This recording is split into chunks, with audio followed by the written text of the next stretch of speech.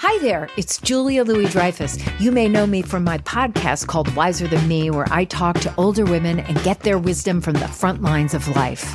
I was amazed by how many people told me our show made them look forward to getting older, which is why I'm here to talk about Season 2 of the show.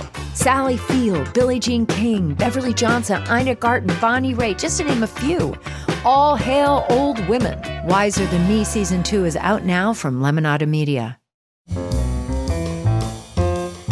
This is Merriam-Webster's Word of the Day podcast for Thursday, September 6th.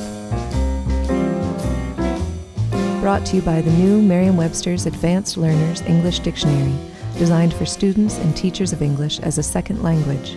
Learn more at learnersdictionary.com. The word of the day for September 6th is gainsay, spelled G-A-I-N-S-A-Y. Gainsay is a verb that means to declare to be untrue or invalid. It can also mean to contradict or oppose. Here's the word used from an obituary for Andy Griffith in the Post Courier of Charleston, South Carolina. And there was something childlike about Griffith, too, even in his Matlock days as a deceptively sharp, simple country lawyer, a big kid boyishness that did not mask his intelligence or gainsay his authority. You might have trouble figuring out gainsay if you're thinking of our modern gain plus say. It should help to know that the gain part is actually related to against, specifically the Old English word for against, gēan. From that came the Middle English word gain, which was joined with sayen, meaning to say, to form gainsayen, the Middle English predecessor of gainsay.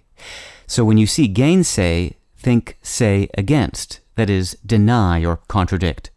With your word of the day, I'm Peter Sokolowski. Visit the all-new learnersdictionary.com, the ultimate online home for teachers and learners of English. A free online dictionary, audio pronunciations, custom study lists, and interactive exercises are available now at learnersdictionary.com.